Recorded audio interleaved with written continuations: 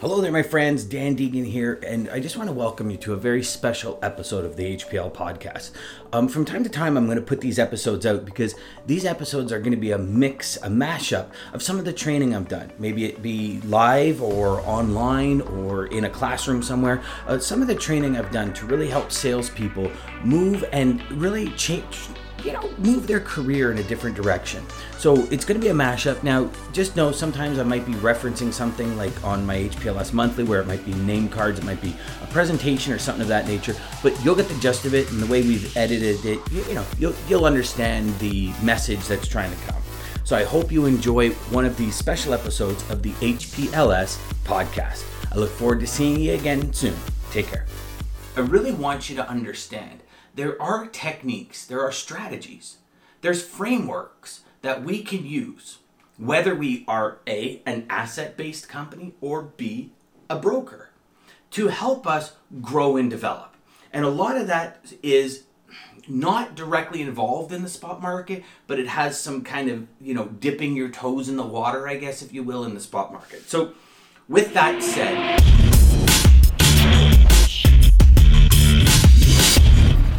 I just want to really talk to you today about the spot market, right?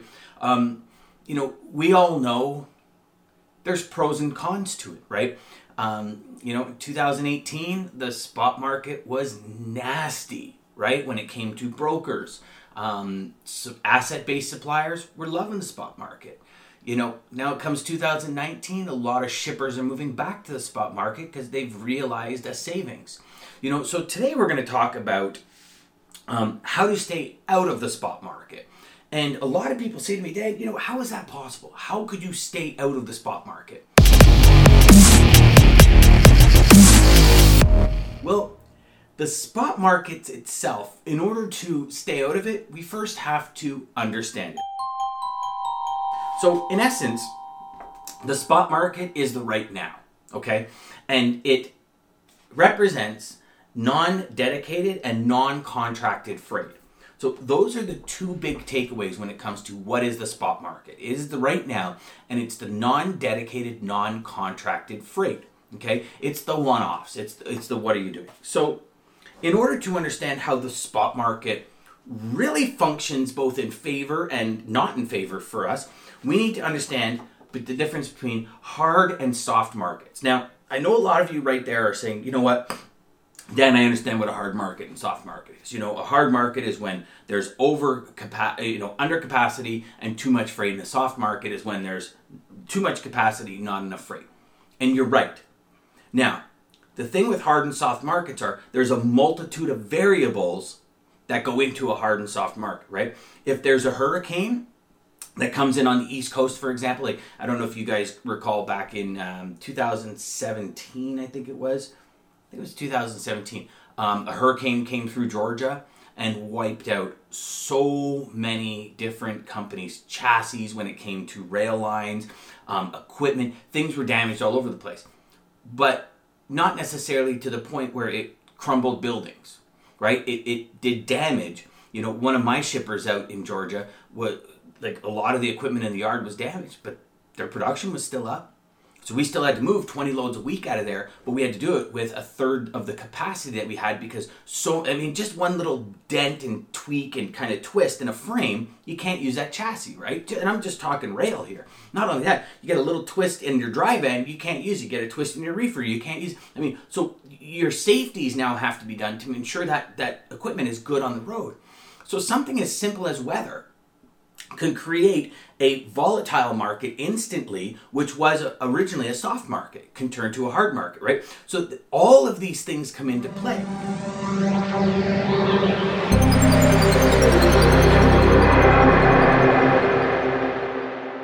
You can have an incident in the south, you can have an incident on the west coast, you can have an incident on the east coast.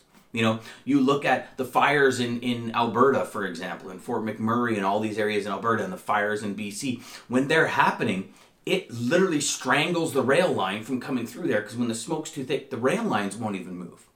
So what does that do? That causes an influx in truck capacity because people are now saying, okay, I understand that rail's cheaper, but I'm not going to use a rail because I need my product. So they're going to start shipping by truck. Well, what's that going to do to capacity? It's going to tighten capacity. hence creating a hard market inside the bubble of a soft market. So every market's different, right? Right now, as we sit, Chicago markets are down about 15%.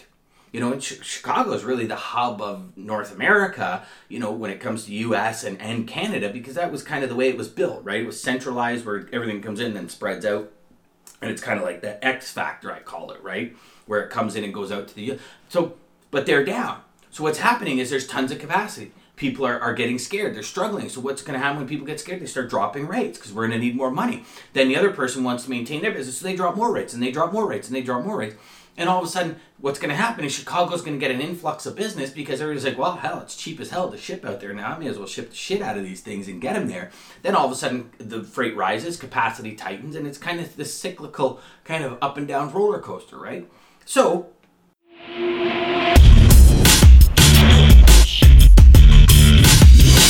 what I want to look at is I want to look at two different... we're going to go asset-based and non-asset-based, okay? So when we go asset-based, your ability to stay out of the spot market is to have your salespeople hit areas where you need help, and you need a lot of help, okay? Most asset-based companies focus on their area out, but when they get out, they're like, well, we'll take broker freight coming back. I've always said, would you not be better to split your sales force? So even if you have two salespeople, one sells out, one sells in. Where you go, you dedicate based on the inbound. That's where reverse engineering logistics came from. So asset-based service providers, okay? Asset-based service providers, direct to manufacturers and shippers, okay? You're looking for obviously long-term relationships. You're looking for them to have an understanding of the market, okay? And what do I mean by understanding of the market? Well, an understanding of the market is, Mr. Customer, I want to share with you how the spot market actually creates more volatility in your business. You have no understand costs. You have no idea of what what you pay today, you might not be paying tomorrow. So you can't look at it and say, if you ship 4 loads a week or 52 weeks a year, this is my transportation budget. You can't do it in a spot market. You just can't. Some years you're going to win, some years you're going to lose. But I'll guarantee you one thing. In 2019, as we sit right now, any customer that was in the spot market in 2018, what they paid out in 2018, I bet you, dimes to donuts, that they wouldn't have recouped that cost in 2019. So yes, you might be saving 15, 20% of what you were paying, but you're not saving 50 to 60 to 70%. You're not.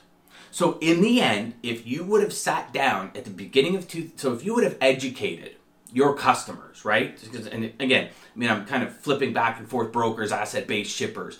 But I'll kind of give you the 3 scenarios here. As a shipper, if you would have had an asset-based carrier educate you on what was going to happen in the market with foresight, nobody knew exactly what was going to happen, but I was telling my customers from mid-2017, saying, listen, when we hit 2018, ELD is going to be huge. It's going to be exactly like what happened with the hours of service when in the US they took away hours, right? The day they took away hours, Walmart, just to complete their supply chain, it needed something ridiculous, like 22,000 drivers or something crazy. I forget what that number was. But I remember when I heard it, I was like, what? How is that possible? But that's the reality, because when a market shift like that comes in, everybody jumps on the bandwagon to make it work. And listen, not that, yeah, I believe some utilized it as a way to get back and make money. I believe that. But most just weren't prepared for the fallout, which strangled them, right? Which strangled our industry, which then rose rates for all the shippers. But if you went in and educated your customer and said, listen, I'm going to do this. I'm going to maintain your rates. I'm going to tell you, bear with me for the first quarter, even 2 quarters. If I don't do anything and I can't compete, I'll give you money back at the end of the year. I promise. That's a relationship. I'll keep up with market. I'll get you market standards. I'll get you spot pricing. I'll get you all that so you can start understanding the market. If you would have had that conversation, 2 ways. Customer would have said, yes, I agree. Let's do it. Or they would have said, no, I'm going to take my chances. 3 months, they would have come back to you and said, you're damn right. Or they would have said, you know what? I really appreciate it. Let's continue. Then when the soft market hit, it would be the reverse. When the soft market hits, I need you to stay with me. And let's just do honest pricing that's going to help facilitate you having a full understanding. I'm going to do X amount of loads for you every week at X amount of price. It's not going to do this. So you're going to flatline the transportation budget, right? That's how the asset-based side would do it. Because you're feeding that customer that knowledge. You're feeding them the understanding of what it is the market is. Because here's the thing. I found in my almost 25 years in sales, not very many customers actually understand the market, right? That's why they hire a professional like me who understands my market. I can't say that I understand exactly how they manufacture, why they do it like that, why they don't do it like that, why their warehouse is set up like that.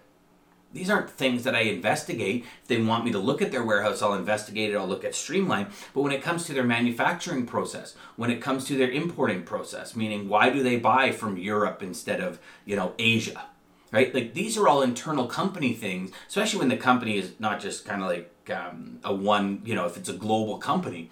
These are all things that I, as a transportation professional, have no idea in the inner workings. But as my customer, they have no idea of the inner workings of transportation. So you or me, as a transportation professional, must educate and train our customers about what happens in the market. And perfect example, okay? So non-asset based. The old school approach for non-asset based suppliers is to get the shippers or manufacturers, right? You make the phone calls and you say, I am a broker. I'm going to give you a whole bunch of great value. Just give me your freight. They say yes. And then you start finding the asset-based carriers to run the business, right? So that's the way that A, it's always been done. And B, that's going to screw you and have you playing in the spot market. So all you brokers out there, it's time to listen up. Here's what you want to do, okay?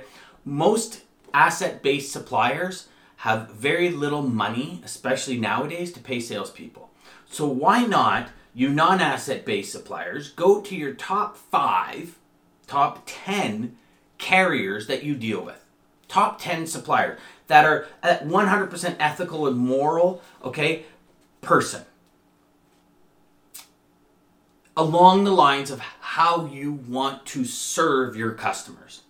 And then with that information, you go to the manufacturers and shippers armed with the proper information, the proper rates, the proper numbers, where you're not playing in the spot market. You can sit down and look them in the eye and with all conviction say, no, I'm not going to be volatile like everyone else. I'm there 3 days a week. I am the sales force for this company. We are there all the time. We've been dealing with this customer up in Canada or across the US or wherever for 10 years. We always deliver at 6 a.m. We're always out by 7 a.m. I can be at your place by 8, 8:30, 9, wherever, depending on the distance. Not a problem, hands down. There will be no market volatility shifts that, unless a natural disaster hits your area.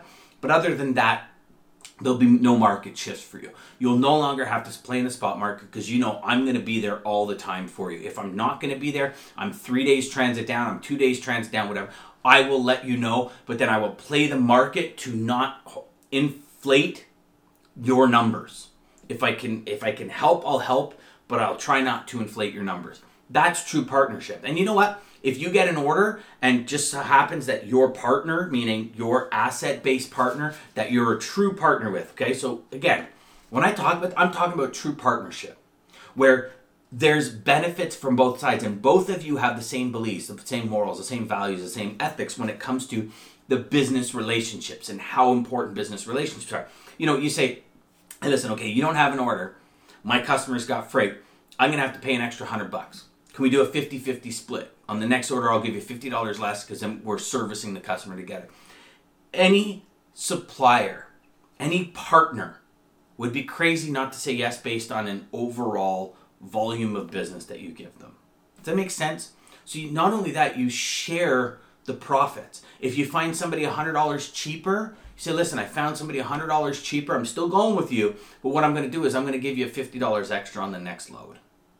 Right? That's partnership. Now, for all you brokers out there, that's got to go two ways. A lot of you carriers there are probably laughing because you've never had a broker do that with you before. Well, I have. Because That's what true partnerships are. True partnerships are a give and take each way. Well, I really hope you enjoyed that edition of the HPLS podcast. You know, these editions, which are really more of an inner look at some deeper dive training I might do. If you're interested in getting involved in that, I really suggest that you check out HPLS Monthly. If you go to hplsales.com and you just go to the homepage and you'll see HPLS Monthly. It's a monthly service that we have where every month I go live for just about an hour to an hour and a half, answer questions, and I talk to you about specific strategies and tactics that are working in the market today. So if that interests you, I really hope to see you there, my friend. Until next time, enjoy yourself. Remember, go out there, make every call an educational moment, and crush your sales.